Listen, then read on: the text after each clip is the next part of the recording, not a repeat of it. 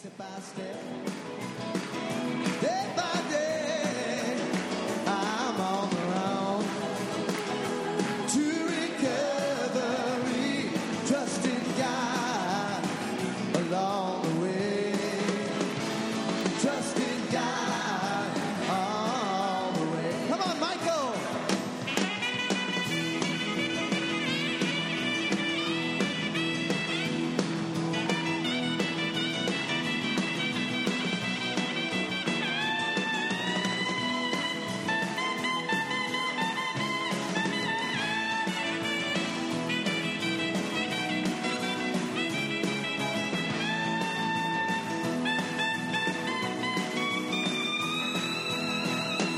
There are tears on my pillow that won't dry on their road beyond my ears. I've known sorrow, but today I don't walk alone. Yeah, 'cause I'm on the road to recovery, step by step. Day by day, I'm on the road to recovery, trusting God along the way, trusting God along the way, trusting God all the way.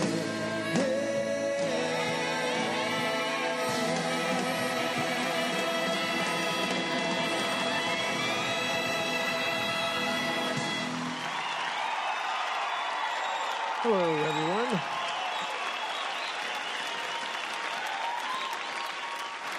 Hello, and welcome to the Fort Lauderdale Primary Purpose Big Book Study Group's Thursday night Alcoholics and God Speaker Step Series. Now, if we would have our joke, please. Hello, everyone out there in the Zoom world and Facebook world and in here. All right. I'm Joey, the joke teller, and I got another joke for you. Hello, everyone. Hello. All right. So, a $5 bill walks into the bar, and the bartender says, "Hey, this is a singles bar." All right. All righty. Thank you, Joe. I'm a recovered alcoholic. My name is Tom. Thanks for joining us tonight. In a minute, we're going to start our 2-minute meditation. So please take a moment to get situated. Please turn off all devices that make noise that might and will distract others. So take this time to get connected to God. Let the craziness of the day drift away and ask God to help you stay focused on the step study tonight. So everybody ready? Yeah. So let's start the meditation.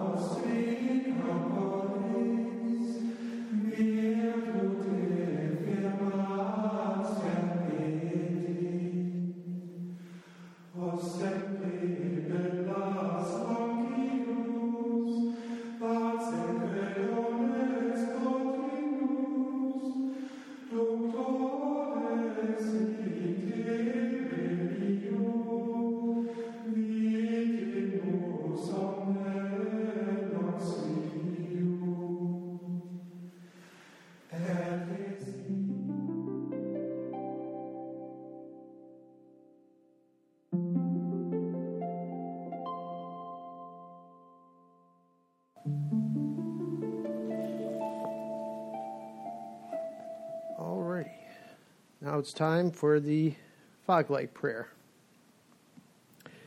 God, let your love shine through me like a fog light, so those who are lost, sick, and dying can find your love through me. Amen. From the Big Book, page 17. There is a solution from the Big Book, page 17. The tremendous fact for every one of us is that we have discovered a common solution. We have a way out in which we can absolutely agree and upon which we can join in brotherly and harmonious action. This is the great news this book carries to those who suffer from alcoholism. I've asked a friend to read Appendix 2, Spiritual Experience. We read this because the main purpose of the 12 steps is to have one. So it's kind of important to know what one is.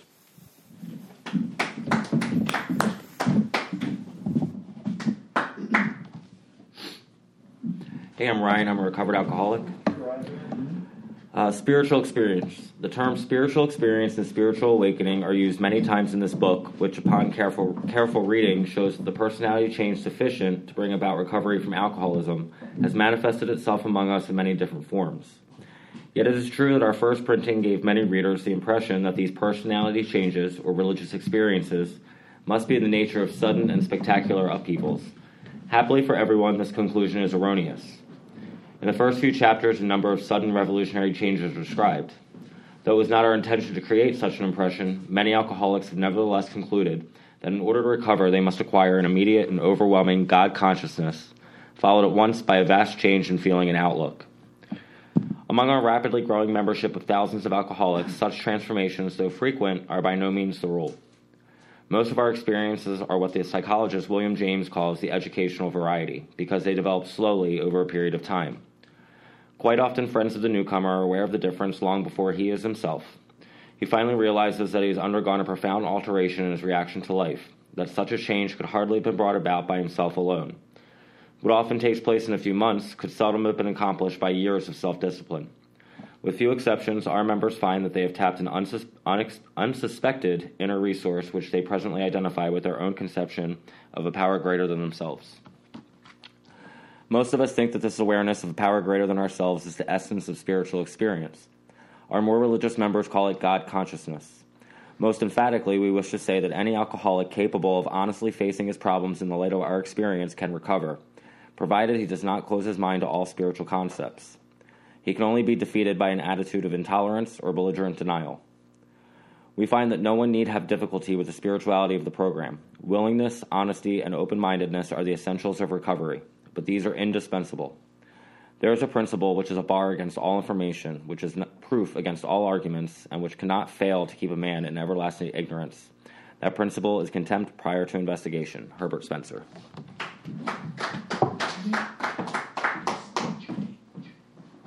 Thank you, Ryan. Please refrain from disturbing others by talking or constantly getting up and sitting back down. This is a tech-free meeting, so set your phones to airplane mode or just turn off unless you are in the Zoom world or Facebook.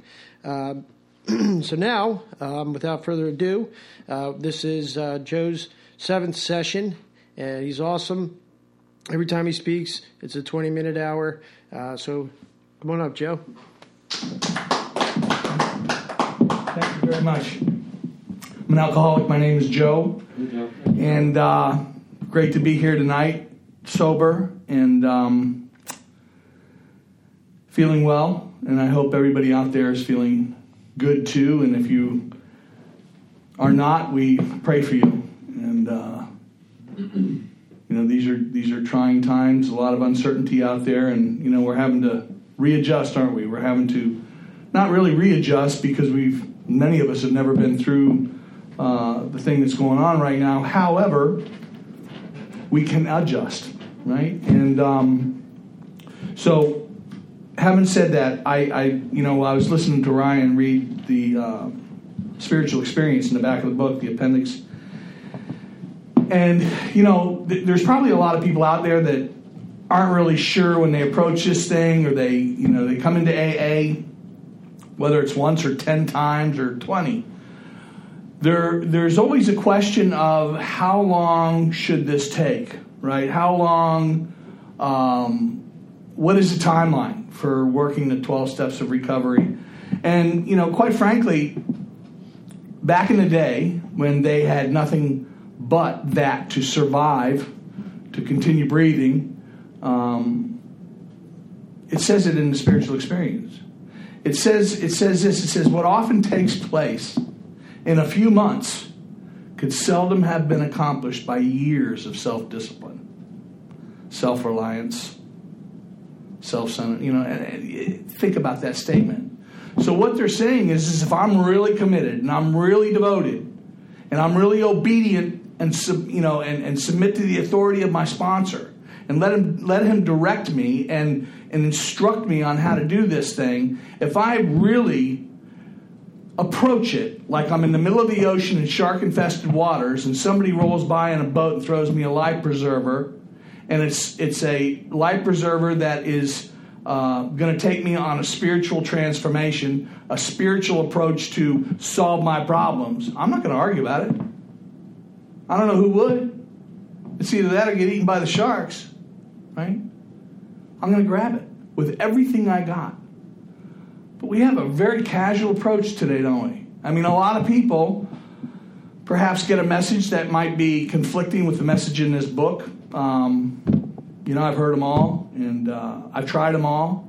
But the only one that really worked was really when booze and drugs had its way with me. When it really got me to the place of give me a new experience of life, or I'm taking myself out. I can't do this anymore. Not for another second. I don't even like breathing anymore. I hated the man in the mirror. He disgusted me. And I was at that place where there was no purpose for me to continue living. I mean, I had no desire. Death was way more attractive to me than living through that nightmare out on that street. Troll Avenue, I call it. Troll Boulevard, right? Every city's got one. And I was that guy walking down Broward Boulevard with all my earthly possessions in a Publix shopping bag. They're about this big. I don't know where I got the bag. It wasn't my bag. Right? And that's the way I existed for a long time. I'd come in and I'd get periods of relief and safe harbor and a halfway house or here, there, and yet wherever.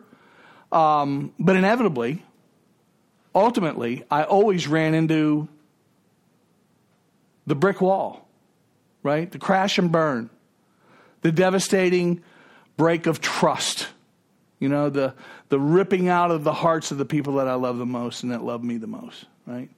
And it was devastating. So I mean, when you become so dependent on existing, right? It's such a drag on those that love us. It's such an amazing, consuming dark spot. It was a dark spot in my family. When my family can't live at peace, my mother, father, sisters, brothers, I got 5 sisters and I had a brother at the time. When all the topic of discussion was, what's going on with Joe? What's going on with Joe? How's Joe doing? Is he showing up? Have you talked to him lately? I mean, they didn't know what was going on with me. So I mean, we don't intend to do that to our families. We don't intend to do that to ourselves. But this thing is fatal. It's and listen, we've talked about it. We're going to recap this thing real quick. So the problem wasn't stopping, was it? I mean, I stopped a lot of times. In the 16 years I was homeless, on and off, I stopped every time I went to jail. I stopped every time I went to detox. I stopped from the point of detox into halfway. I stopped. There were many times that I stopped. When I was hospitalized, I was stopped, right? My problem wasn't stopping. No alcoholic or drug addict's problem is stopping. It's the problem is that I can't stop starting.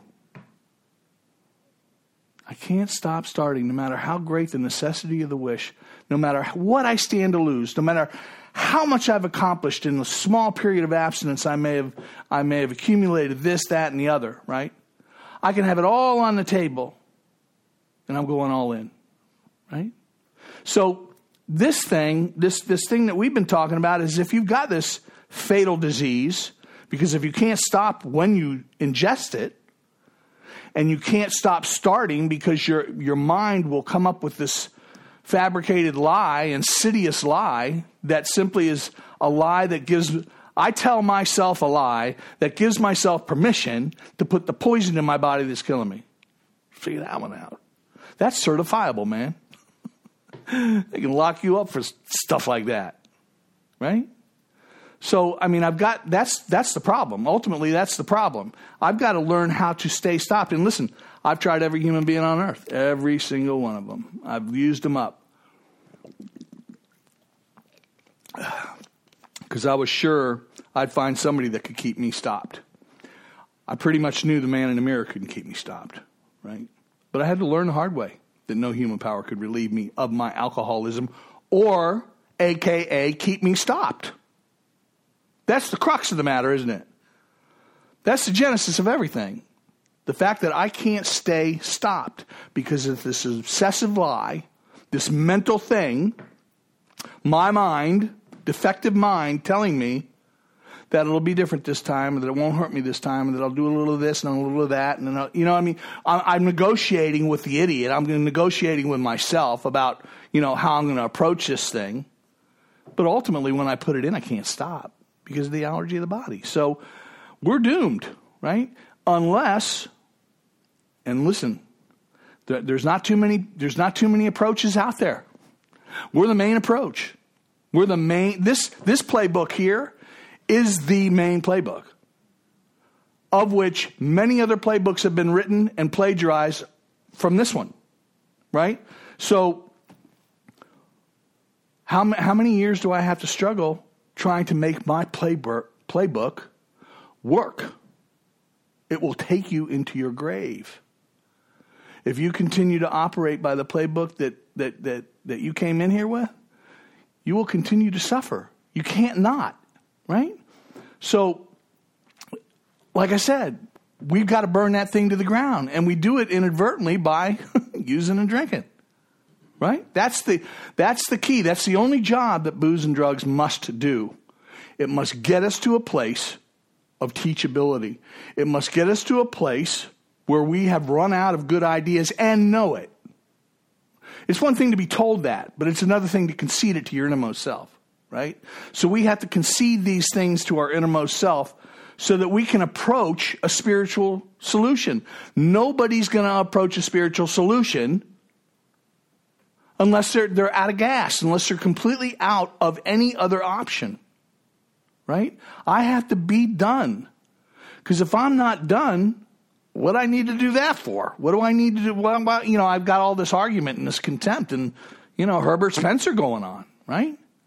So once I can come to those conclusions, the ABCs and how it works, that I'm alcoholic, couldn't manage my own life, AKA thinking, and that no human power could relieve me of my alcoholism, also known as keep me stopped, I have to concede something. Where am I going to go for this thing? And the book says, well, that God could and would if he were sought. God could and would, but only if he were sought. Now, many of us will go back to the childhood thing. Well, I know, like Roland Hazard did, right? He reflected that after all, he was a good church member. So what? You know what I mean? My parents dragged me to church too. But it didn't spell the necessary relief that they're talking about here. It didn't spell out that psychic change, that transformation, caterpillar to the butterfly.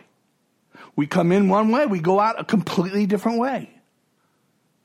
I love the story in The Doctor's Opinion where he says he came across this guy and had he had resembled him to some extent. And tried hard to get himself to say, I think I know this man, but this was after a year of not drinking, and he comes back and he didn't know who he was. That's what happens to us. We go back into our families after we have recovered from the hopeless condition of mind and body, and we've incorporated some of this design into our constitution, our way of being, right? Our way of approach to life. And they're sitting there they're going, who is he? My God. It's not fabricated. It's not calculated. It's not, it's not rehearsed. It's real. Everybody in here knows somebody, usually, and out there in the Zoomiverse, right, that has exhibited that type of behavior where you go, they'll never get it. They'll just never get it because their attitude stinks and their whole approach to this thing is, this, that, and the other, right? All the strikes are against him to approach a spiritual solution to their problem. But then you come up 6 months later and you see this person, and they've laid hold. They've grasped this. They've gotten somebody to teach them these instructions, and you go, you can't believe it, right? But we know, when somebody's acting and when somebody's not. We know. And when there's somebody that is not attached to what you think of them any longer, or what you're saying about them any longer, or how you feel about them any longer, and they're just fully self-expressed and they're on point, they're confident and committed, regardless of what you think, you'll know it's real. It's called authenticity. It's called being authentic, right? It was something I desperately wanted to experience. So, we get into this thing and we approach this thing and we come in, we find out we have a death sentence. We realize it's a spiritual approach, that we're going to make a decision to turn our will, which is our thoughts, and our lives, which is our actions, right, over to the care of God. Now, this whole program rests on how well we do a step 3 every day.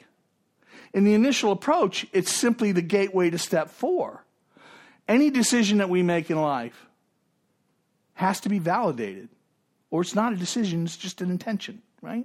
We all had those, and we were demanding respect for those intentions, even though they produced nothing, right? Just vomit. But if we make a decision, we take an action based on that decision. The decision can only be validated by action, right? And in the course of this, when we get to step 3, we're making a decision to turn our will and our lives over to God's care by doing the 4th step. So the decision to act, the call for action from the decision, is actually doing the step 4, is doing the investigation we talked about. We look at our resentments, our harms, our fears, and our sexual harms, right? We look at the man in the mirror, the woman in the mirror, to get an honest assessment of what's broken. Nothing can be fixed unless we identify what's broken. All our lives, we have been identifying how you're broken, how they're broken. We've been the consummate victims. It's like, it's not my fault. Poor little old me, I didn't do anything to get put in jail. I didn't do anything to get kicked out of my family and kicked out of the city I lived. I didn't do it. It's their fault. They just don't understand it. Victim, victim, victim. And as long as we're a victim, we get to sit in our own skin in misery, claiming to be right, even when we're wrong. Right? So we have to get this down on paper. We look at who hurt us, what they did to make us angry, and most importantly, what did it affect? What did it threaten? We talked about the instincts last week. I call them desires, appetites, right? These God-given instincts that are absolutely perfect and necessary for our survival, our contribution to community, to survive in a comfortable way, to provide for our families, to provide for our health, to do the necessary things within reason to be okay with what's going on. Kind of like that sane feeling, that sound peace of mind, that sound position in life. I was never okay with what I had. I was always unokay with what I didn't have. Never what I had was good enough, ever. Right? Never. I was a selfish, self-centered, greedy little child, full of entitlement and demands. Right? That was me. And when things didn't go my way, I would suck my thumb and cry like a baby, and stomp my feet just like a child. Let's face it, I started drinking when I was 13 years old, and I started drinking alcoholically. So my emotional state, my maturity ended at 13. I came into here a 22-year-old child with a 13-year-old mentality and an emotional state to reflect that. Sensitive, obstinate, stubborn, right? So 22, just because I came in and went to treatment, didn't mean that was the beginning. Matter of fact, that was the beginning of the struggle, wasn't it? That was the beginning of the struggle. You mean to tell me drinking is going to kill me? Okay, it's causing a lot of problems. Yeah, I get it. You're going to have to stop drinking. Everybody was telling me that. My family, everybody was telling me that. Joe, you got a drinking problem. You got a real drinking problem. I knew I had a drinking problem. I wasn't an idiot. I may have denied it a little bit, but I knew I had a drinking problem. I knew it was causing me all kinds of problems in my family and in my life, right? So I'm going to have to do this thing without drinking.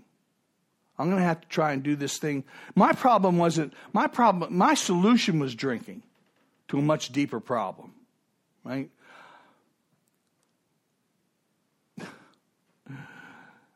So I get in here, and they say, if John would have told me, he says, look, Joe, he says, you're an alcoholic, and you're really in a bad way, and you're gonna have to quit drinking. But, you'll probably feel the same way and think the same way, and, I'd have said, well, why stop? Right? Why stop? Drinking and drugging medicated something very, very wrong with me on the inside. And what I didn't know is through this behavior, through these appetites, through this constant seeking and attempt to oversatisfy these instincts of character, these appetites, these desires for money, for property, for popularity, prestige, fame, applause, recognition, sex, women, identification, ambition, where I'm going in life, right? My attempt to satisfy and oversatisfy those things could only come through you. You don't get satisfaction from those things or fulfilled in those things through a wall or an animal or anything else. You get it through people. You got to be a taker. You got to go out there and you got to take it. You got to game it. You got to take it. You got to scam it. You got to lie for it. You got to do whatever it takes. You got to take shortcuts. So through this action that I'm taking to get satisfied and oversatisfied in these instinctual drives, right? I'm hurting people. I'm lying. I'm cheating. I'm masquerading. I'm the consummate imposter. And I'll lie straight to you, and you will believe that lie as long as my motive is to get something from you. That could just be a pat on the back. That could just be an attaboy. Or it could be a $5 bill. I don't know. It could be anything. Right? A place in the group, a place in the crowd. You know what I mean? It's like whatever it took that I saw that might give me a little ease and comfort and relief, that's what I went for. And I hurt a lot of people. Right? I gamed and scammed and cheated and lied. To everybody. So I became constitutionally incapable of being honest.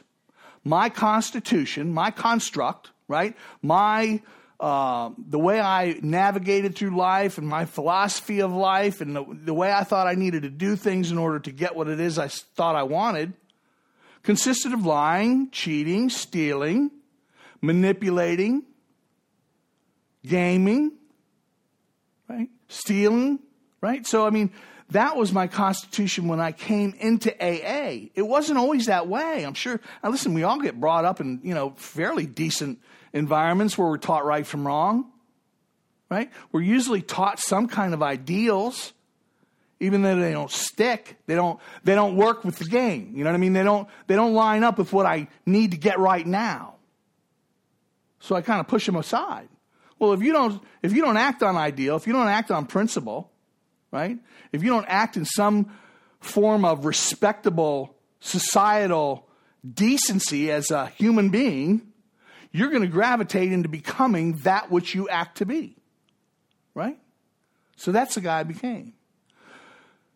Does it mean I will always be that way? No. I can stop right now and I can make changes. So here we are. We do this investigation. The first time in my life I see who you get when I show up on the scene, right?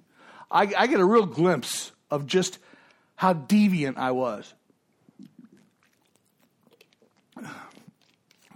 How much of an actor and a fraud and a phony I was. Oh yeah. I was a mess. I didn't even know. I had gotten so engrossed in getting over on people to be satisfied one way or another, to accommodate my addiction, of course, right? And in other ways, it wasn't all about the addiction, wasn't all about the substance abuse. It was about human abuse, right? I got so engrossed in it, I became it. And I didn't know how to get out of it. So when John Williams showed up, it's like he was sent by God. I mean, this man was the teacher. He just showed up in my life. So here I am. I've got a clear picture. I got a clear recognition of who and what I have truly become. I've gotten that first piece of the humility definition, right? I've gotten a clear recognition of who and what I have become through this step 4 and the deeper dive in step 5 where I tell all my life story, where I actually can embellish on that which I wrote, right? And go into the harm and the hurt. What did I do to people emotionally? What did I do to them viscerally? What did I do to them, in how I affected their lives and how I affected their lives with their families and their lives with their families, and the ripple effect with the collateral damage was monstrous. I altered people's lives for the worse.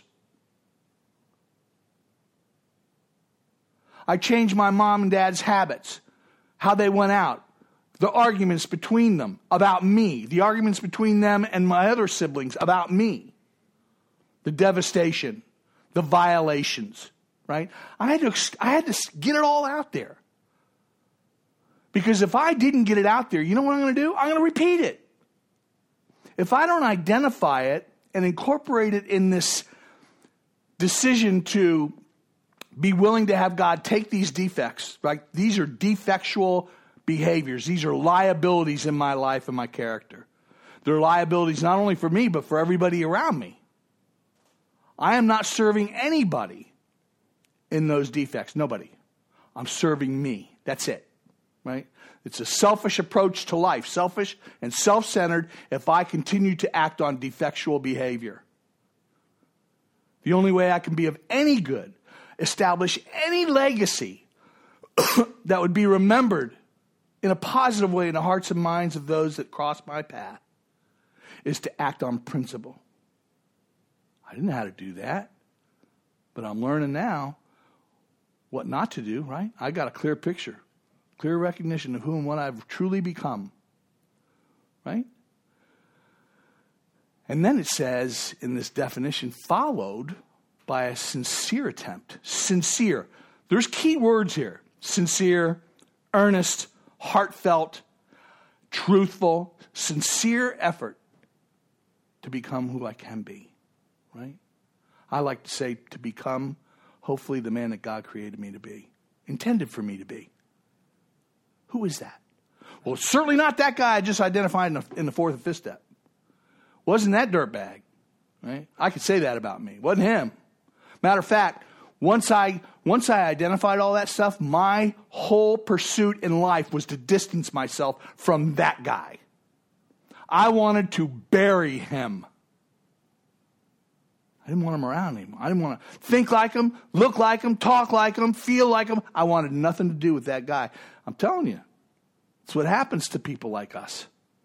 You get to hate and disgust who you become when you actually see that picture.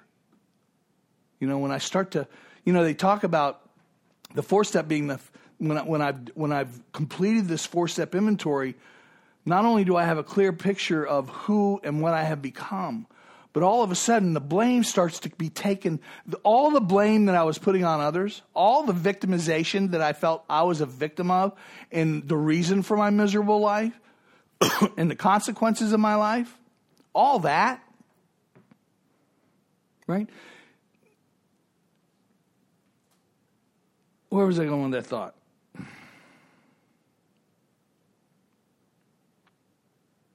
Hold on. Brain freeze.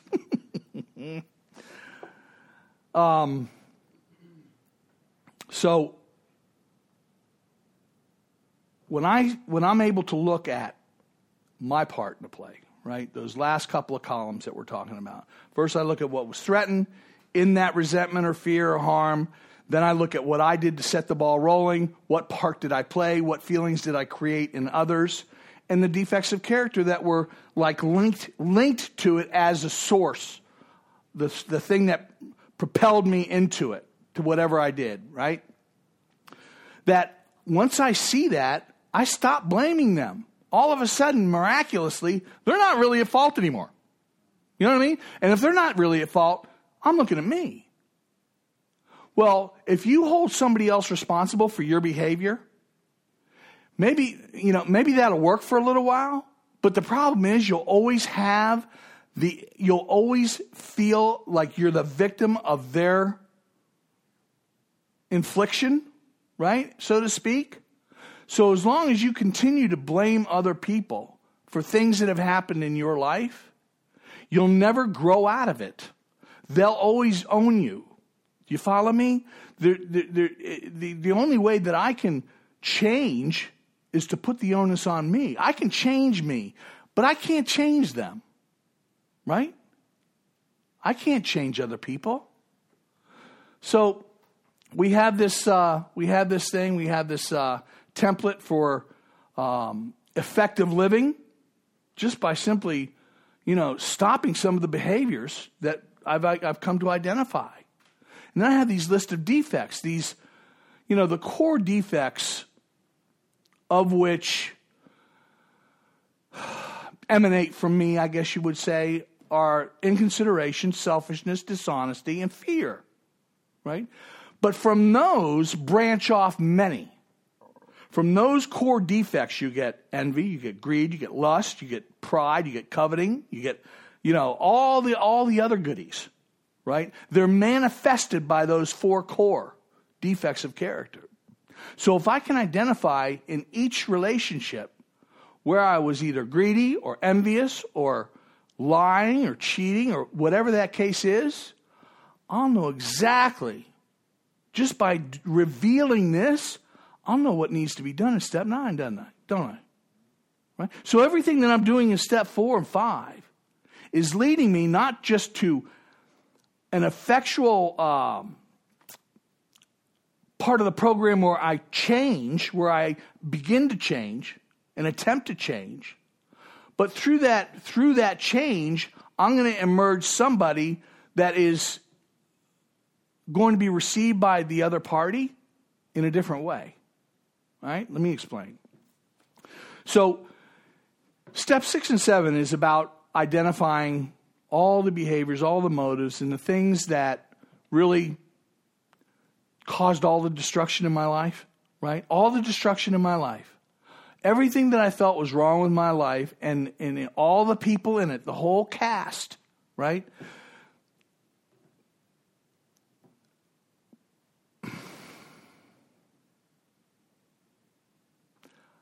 If I would have come in and I would have just identified what they did, how they did it, what I affected in them, and then gone straight and made amends, they would have gotten the same guy. So how are they going to get somebody different? How am I going to attempt to receive any kind of forgiveness from somebody that I hurt? Because let me tell you, it's easy to say, well, you got to forgive yourself. Well, how do you forgive yourself when somebody else needs to forgive me for the act that I committed? I can't take myself off the hook for that. That's pretty selfish, isn't it? Like, Yeah, I'm just going to forgive myself for stealing, $150 from that guy. How do you do that? Right? So when I step to that person, they've got to be able to experience my heart. This is where the journey begins in 6 and 7, right? So I have these defects. I have this. Now remember, step 3. If we look at step 3, it says this.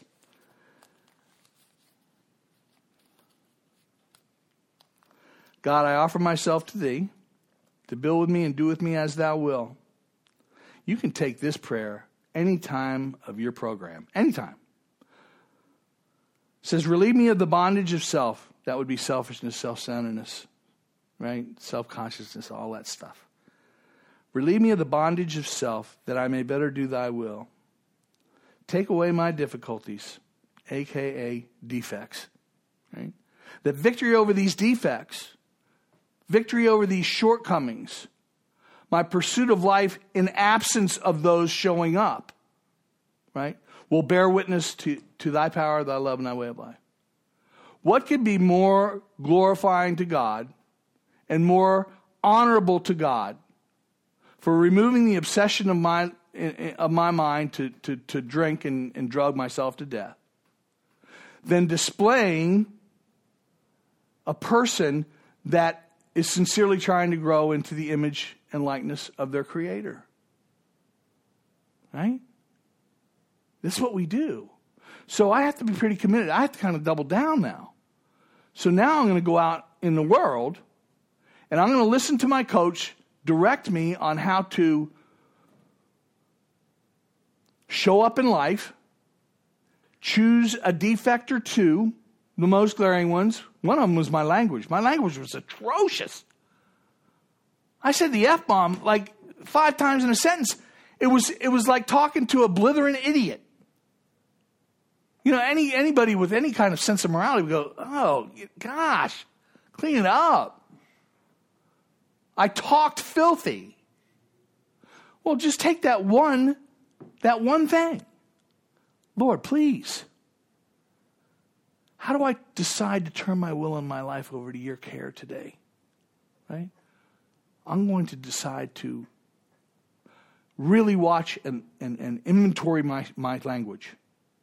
And I need you to help me. Step 6 is being willing to give that guy up, give that language up. 7 is humbly asking him to do it because you know what? I'm automatic with it. I can't help me. I can't get me to where I want to go. I've got to have God's help. And I'll tell you this, I've got to have agents of change in my life. Agents of change. That means people like you guys, right? You can't see them, but I can, right? That means people that I select that are near and dear to me, that I can trust, that I know if they're going to know my vision of who I want to become. They're going to know that I want to become an honorable, authentic, integrous, honest human being, committed and convicted for the good, right? They're going to know that. Does that mean I'm going to turn into that person? Not overnight. It's going to take a lifetime. But it sure helps to have people that are committed to my vision just as much as I'm committed to my vision. My sponsor says, Joe, I can't want this for you more than you do. You've got to participate. Oh, you mean I got to be in the dance? Yeah. I've got to be in action to become the man that I want to become. If I display that to God, that I really want to become this person, He's going to bestow it on me. But He's never going to give me something for nothing. I was always hooked on something for nothing. Give me something for nothing. You know what I mean? Give me the maximum return with the minimum effort. That was me. That's what I want. Right? And I want you to clap the whole time. I'm a good guy. All that nonsense. No, this is where I get off that train and I start to work for what I can get. And it's not easy. And listen, I cannot be my own monitor. My sponsor says this thing's about inventory. Yeah, step 4. Well, no, it continues to be about inventory. And then it's more about inventory. And then as a matter of fact, you get to the next one, it's about inventory and inventory and inventory and inventory. Till the day you die. I have got to constantly monitor where I'm parked, what I'm saying, how I'm communicating, what I'm doing. Where am I? I mean, do I do that spot check on a daily basis where, all of a sudden I get lured into looking at her, and all of a sudden the lustful thoughts come, and then all of a sudden the other behavior behind it come, right? No, I've got to stop that. I cannot be that guy anymore. I don't want to be that guy anymore. If I truly want to emerge reborn, then I've got to participate in the rebirth, right? So I think really step 6 and 7 is, being willing, number one, to have that guy die, the guy that I had become, to let him pass away. And I've got to be committed to becoming the man that my sponsor is directing me to become, that the steps are, this design is all about spiritual principles. It's all about highly regarded principles: integrity, courage, honesty, honor, service, brotherly love, right? Willingness, discipline, commitment. All of those ingredients. Does it say it in here? No. But they're in here. They're in here. This is such a radical departure of anything that I had ever approached any time in my life. I met a Marine today, and he wants to do this thing. I said, remember when you met in the Marines, you wanted to be? It was a radical departure from the way you thought you needed to live your life, isn't it? Started with making your bed, didn't it? Started with being on it and on point and on time and, punctual and disciplined, and committed, right? I said, well, this is that on steroids. We're in the fight of our life. And we got to be on guard every single day. So as I do this work, I start to implement these principles into my life. I start to stop telling lies and I start telling the truth. And I like how it feels. I feel confident that I don't have to remember anything dishonest, right? I do things I don't want to do. Everything that this book offers is outside the box of comfort. Nothing we do in here is comfortable. But it will spell the necessary relief for ease and comfort, won't it? Right? All the things that I was running from, all those internal demons that were going on inside me, that internal condition of fear and loneliness and, bewilderment and anger and regret, remorse, shame, embarrassment, all of those ingredients were I was riddled with it. Now, by doing this work and doing 4 and 5 and committing to change in 6 and asking God for help in 7, I'm not walking down like this anymore, looking at the ground. I'm walking up. I'm starting to burn. I'm starting to feel this fire inside of me because all of a sudden God starts to indwell me. All of a sudden I've been asking God, please, let me reveal yourself to me. Let me know you're there. That was my prayer for the longest. And all of a sudden I knew he was there. It wasn't a theory. It wasn't like, I don't have to explain it to you. I don't have to explain it to anybody. He's real to me. And it's a central fact of my life. They said that would happen. And that happened. Right? I have a source of power accessible by this work. God's power. Number one, that at any time I get tempted, my mind goes to what it did to me rather than what it did for me. That's a complete radical departure from what it did for me, right? When I could only think about what it did for me because I needed to medicate. That's all gone. The fear a lot of these things, when we divulge them, we get liberated from them, right? So I have access to this power. And everything that every human being, we have 5 senses, right? What we see, what we hear, what we feel, what we taste, and what we touch, or I think that's all of them, right? But we're going through life gathering all the information and all the needed things that we need in order to navigate successfully through life. But there's one problem. We don't have a spiritual vision. We don't have a spiritual perspective. And once that's gained, once God provides that to you, you look at life in a completely different way. Things that were important, the chase, we reveal it in step 4, don't we? What did I chase? Money, property, prestige, all that stuff. I never had enough. I thought that was what I needed to get ease and comfort, to feel like I belonged, to feel like I was successful, to feel like I was worthy of something, right? And it never filled the hole. So now I have this ease and comfort, this endless resource of ease and comfort from God himself, me and him. Just, you know what I mean?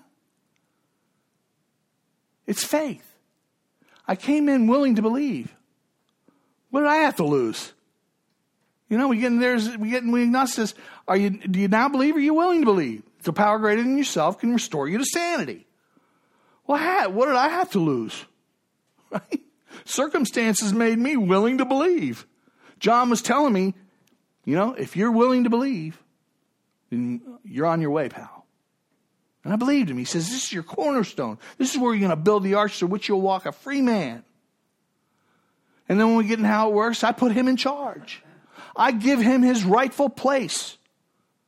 I'm done testing the water. I'm done with the contempt. I'm done with all the skepticism about this power called God. Because that was what kept a wedge between him and I. Booze and drugs had to have its way. Right? And when I get there, all of a sudden, it's like remarkable things start to happen. I start to feel guided. I start to feel safe. I start to feel secure. I start to feel protected. I start to feel directed, right? And of course, I get corrected, right? So God is doing it all. Either he's doing it in my heart and in my soul, by the internal things that we feel and sense, or it's happening from others that I put in charge of my life, that I trust in my life. So I'm going through this thing, and I'm picking out the cursing, and then I'm going to the lust thing, and then I'm going to all the defects of character, being inconsiderate. I'm concentrating 1 or at most 2 per day. And I'm communicating with my sponsor. This is what I'm going to work on today. I'll check in with you later and tell you how I'm doing, right? If something comes up and I screw up, I'll call you immediately.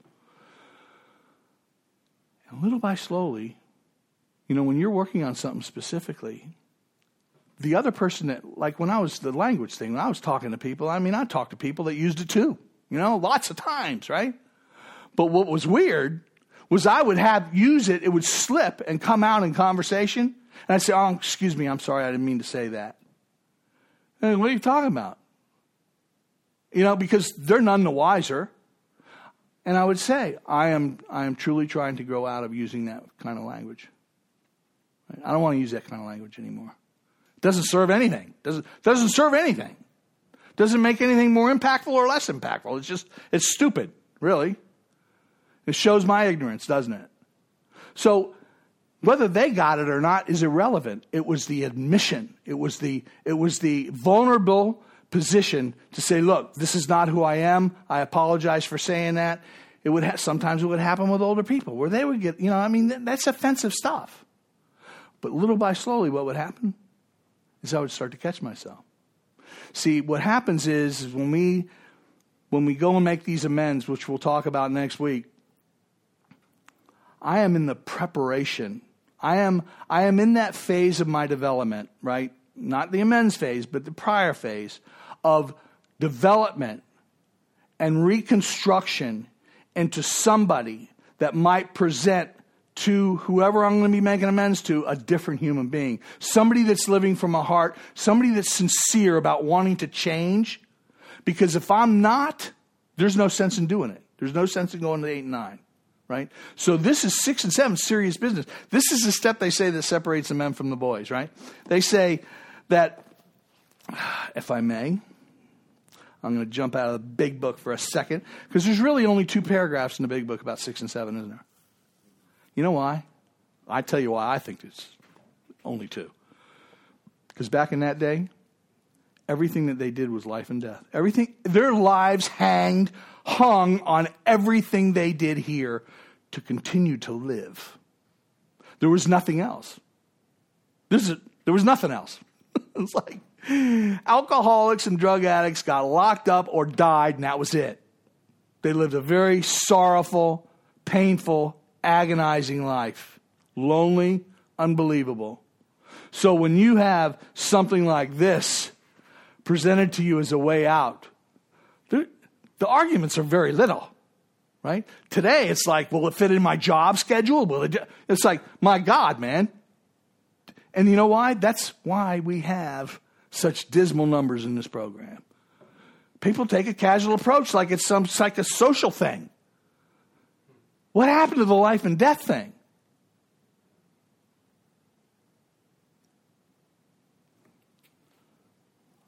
It says this.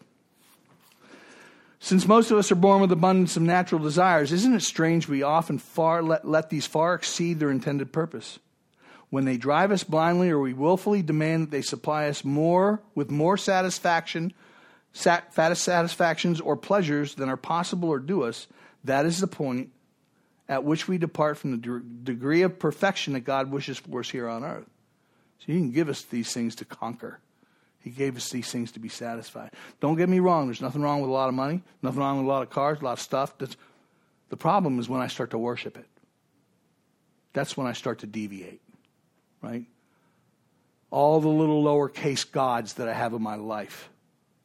All those things that I thought were so important for me to be somebody or feel like a somebody were nothing. They were just nothing. So it says step 6, we're entirely ready to have God remove all these defects character, is AA's way of stating the best possible attitude one can take to make a beginning on this lifetime job, right? So when we get into such an addictive behavior, in such a way, a method of a way of being that is so contradictory to acceptability, it's impossible to change unless you have help, right? I mean, there's only one way out of this thing.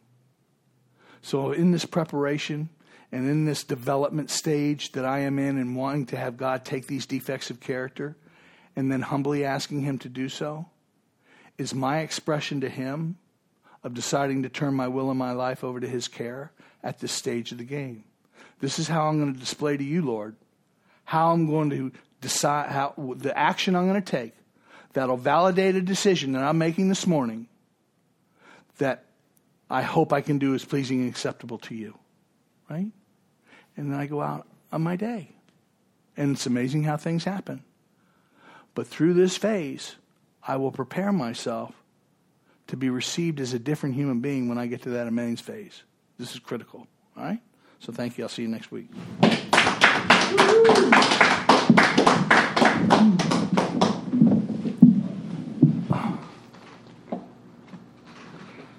Alrighty, thank you, Joe. Let's give it up for Joe one more time. And now if we would have our alcoholic secretary report. Hello, everyone. I am your recovered alcoholic secretary. My name is Joey. Hi, Joey. In keeping with the 7th tradition, which states that every group shall be fully self-supporting, declining outside contributions, the baskets are now going around. The baskets are going around in here, but for all you people, lovely people in Zoom/Facebook world, never forget, don't feel bad. You can still contribute to this awesome program that helps save your life by going to AA.org, following the link there. AA has been using its prudent reserves during the pandy time, so they can definitely use your contributions. And yeah, that'd be great. Thank you. This time, I've asked a member named Mark to come read the recovered statement. He's a great member of Alcoholics Anonymous in this program. He's a phenomenal guy. And we do read this statement to state why many people refer to themselves as recovered versus recovering alcoholics, what exactly that means to be a recovered alcoholic. And yeah, here's Mark, and thank you.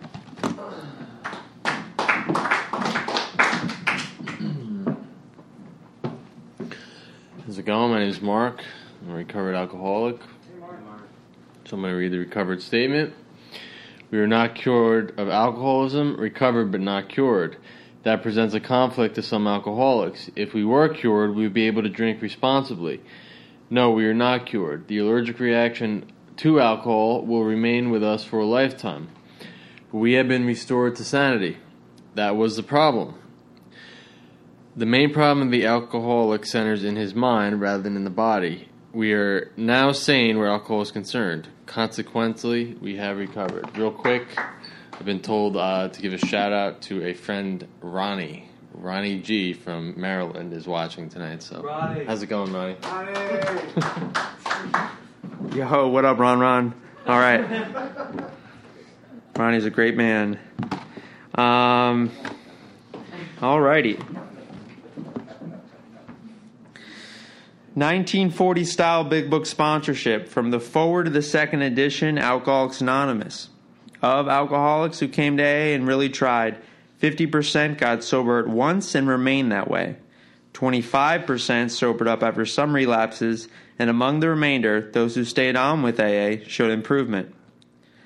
What we've seen, felt, come to believe, and experienced is that God has not changed over time, and neither should this sacred approach back to his loving arms. Thank you, sir. Thank you, Joe. This ADD here. All right, sorry. The statistics above suggest a 75+% success rate. At this time, I'm going to ask a show of hands of recovered alcoholics.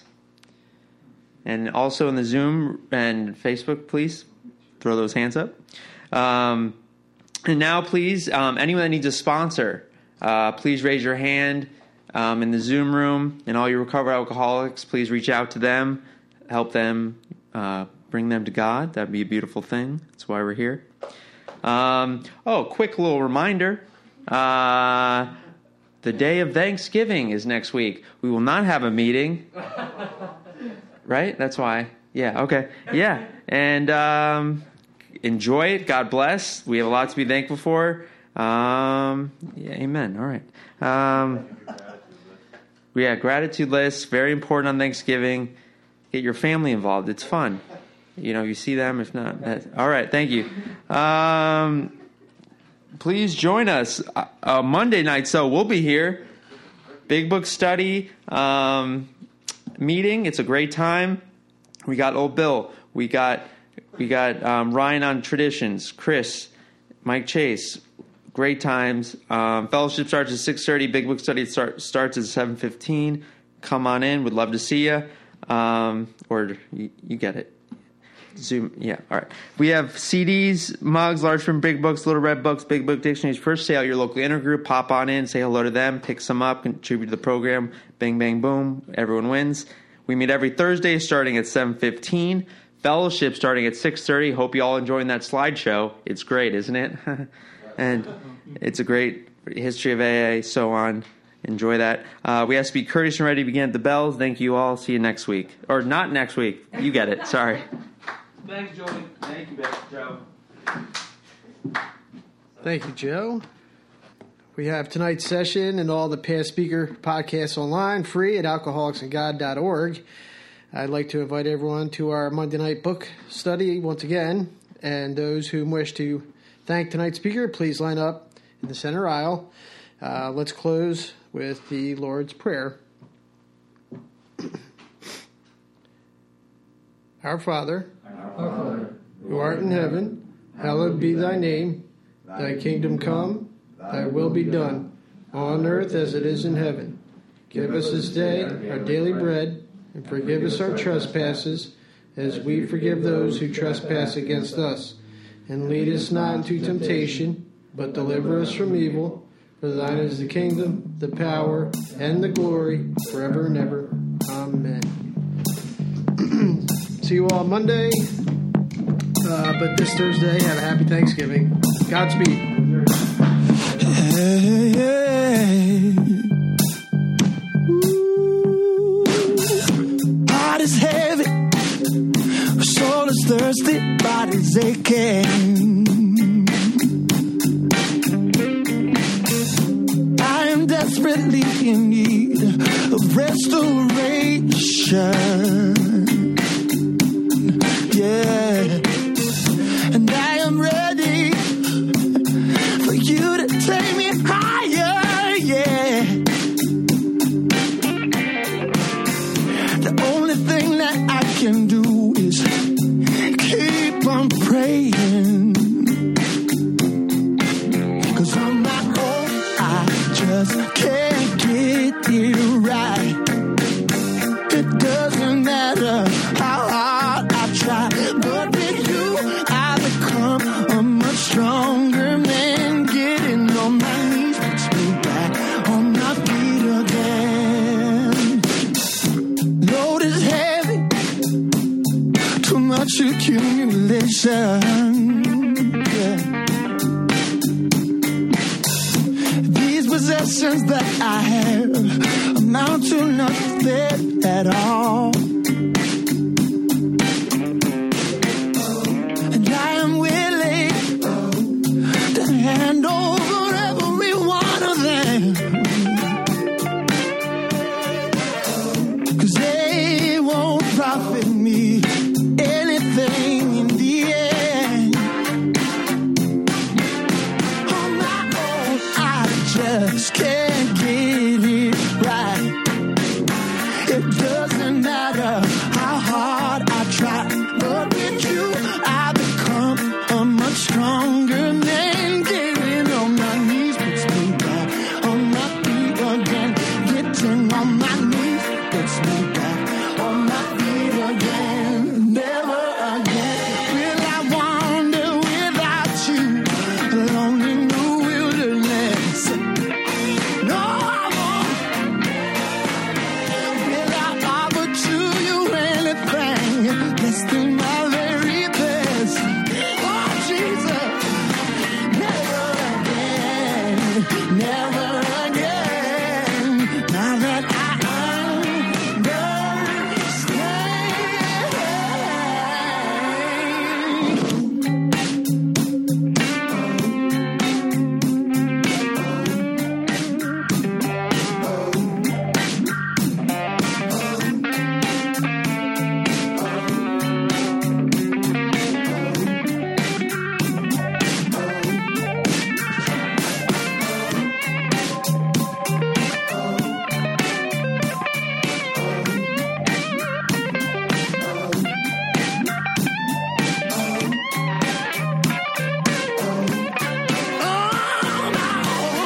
I just can't get it right. It doesn't matter how hard I try, but with you I become a much stronger man. Getting on my knees puts me back on my feet again. On my own, I just can't get it right. It doesn't matter how hard I try, but with you I become a much stronger man. Getting on my knees puts me back on my feet again. Getting on my knees puts me back on my feet. Getting on my knees puts me back on my feet again. Yeah, yeah, yeah.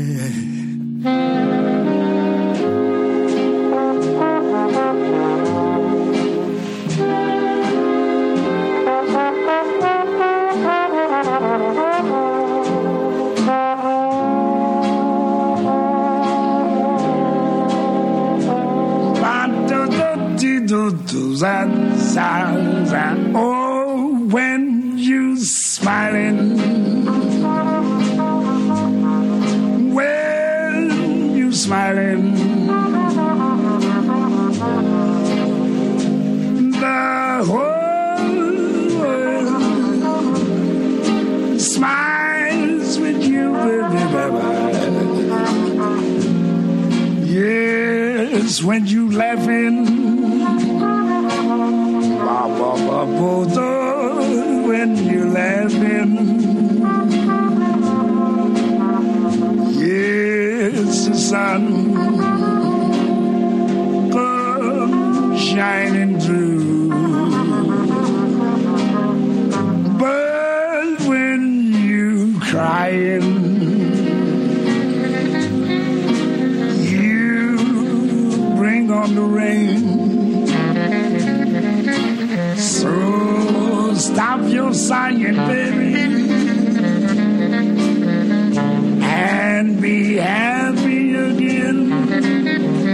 Yes, and keep on smiling. Keep on smiling, baby. And I hope the world smiles with you.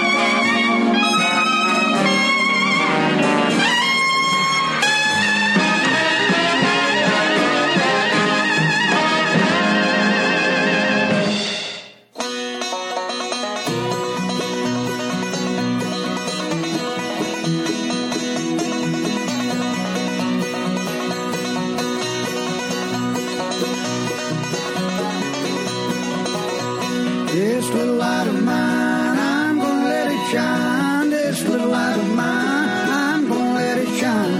This little light of mine, I'm gonna let it shine. Let it shine, shine, shine, let it shine.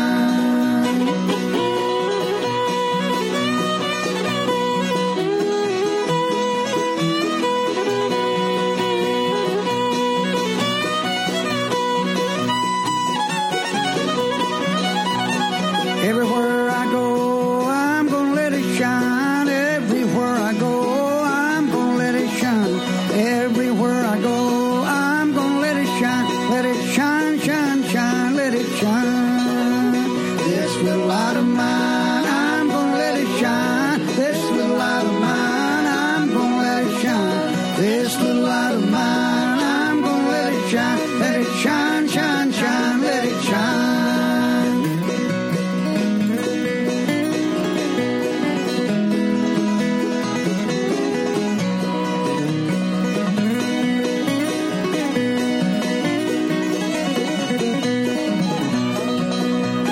All in my house, I'm gonna let it shine. All in my house, I'm gonna let it shine. All in my house, I'm gonna let it shine. Let it shine, shine, shine, let it shine. This little light of mine, I'm gonna let it shine. This little light of mine, I'm gonna let it shine. This little light of mine, I'm shine, let it shine, shine, shine, let it shine.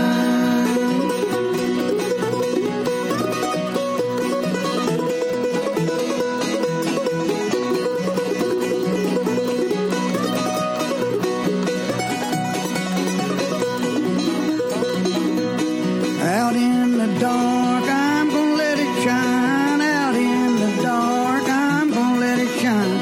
Out in the dark, I'm gonna let it shine. Let it shine, shine, shine, let it shine. This little light of mine, I'm gonna let it shine. This little light of mine, I'm gonna let it shine. This little light of mine, I'm gonna let it shine. Let it shine, shine, shine, let it shine.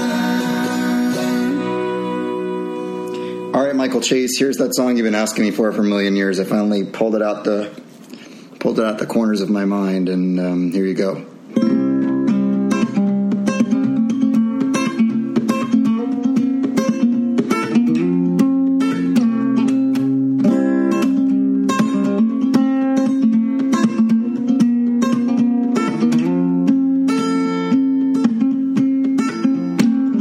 The fog is lifted.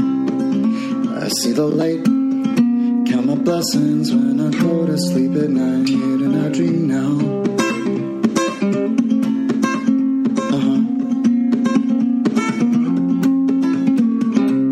Fear has left me and I'm standing tall. A pile of bricks now lies where once there stood a wall that I hid behind. For all this time, sometimes it takes a burning bush or a great white light to set you right.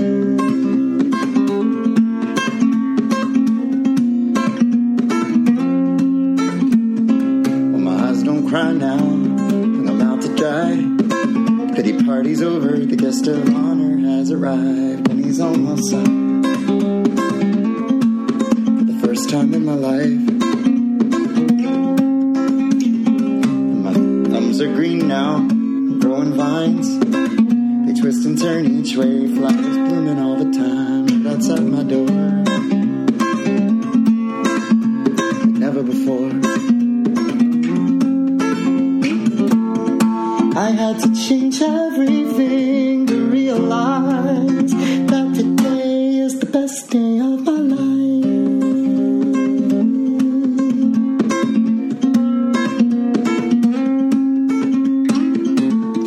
This broken man had traveled far and wide through the great divide,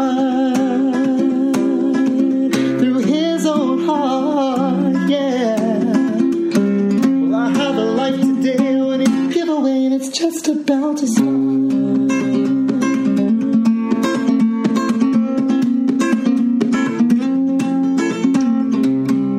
So I face each day in a brand new way, show up and plug in my guitar, and I play my songs, and people sing along, and stomp their feet and raise their arms. And here in this moment that we share, nothing could compare.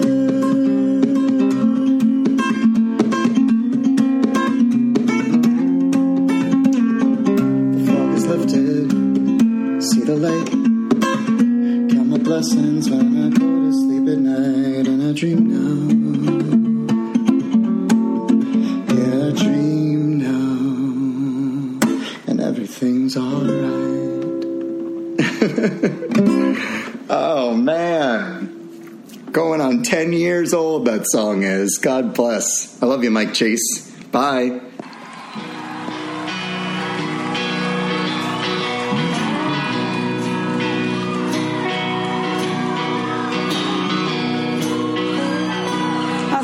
This one, don't you?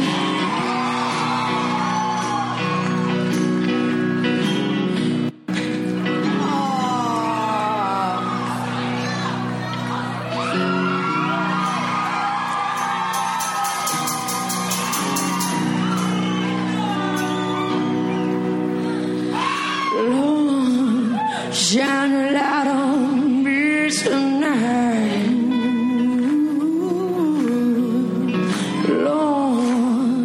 shine your light on me tonight.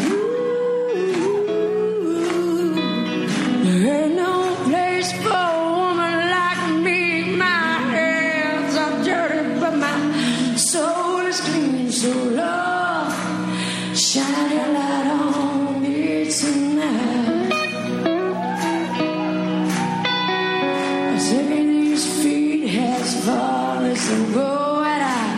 Work these hands right down to the bone. Work these hands right down to the bone. I've worked so hard for someone I don't know. Watch these walls be bought and sold. So Lord, shine your light on me tonight. Lord, shine your light on me tonight. Lord, shine your light. Lord, shine your light on me tonight. There ain't no place for a woman like me. My hands are dirty, but my soul is clean. So Lord, shine your light on me tonight. Taking this feet all as far as on your way.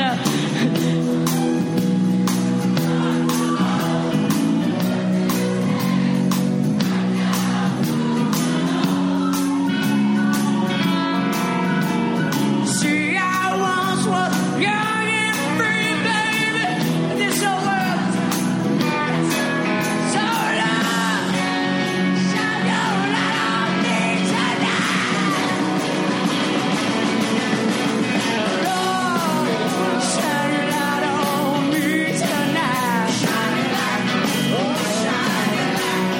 Lord, shine your light on me tonight. Ain't no place for a woman like me. My hands are dirty, but my soul is clean. So Lord, shine your light on me tonight. Oh, won't you shine that light, son?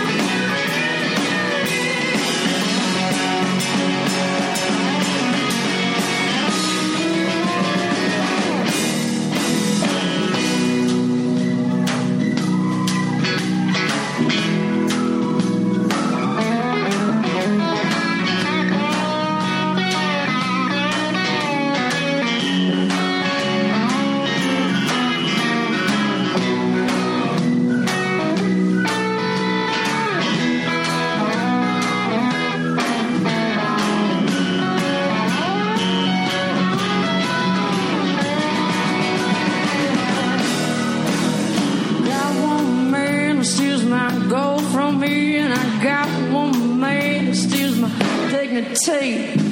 Got one man that just won't set me free. Well, clap your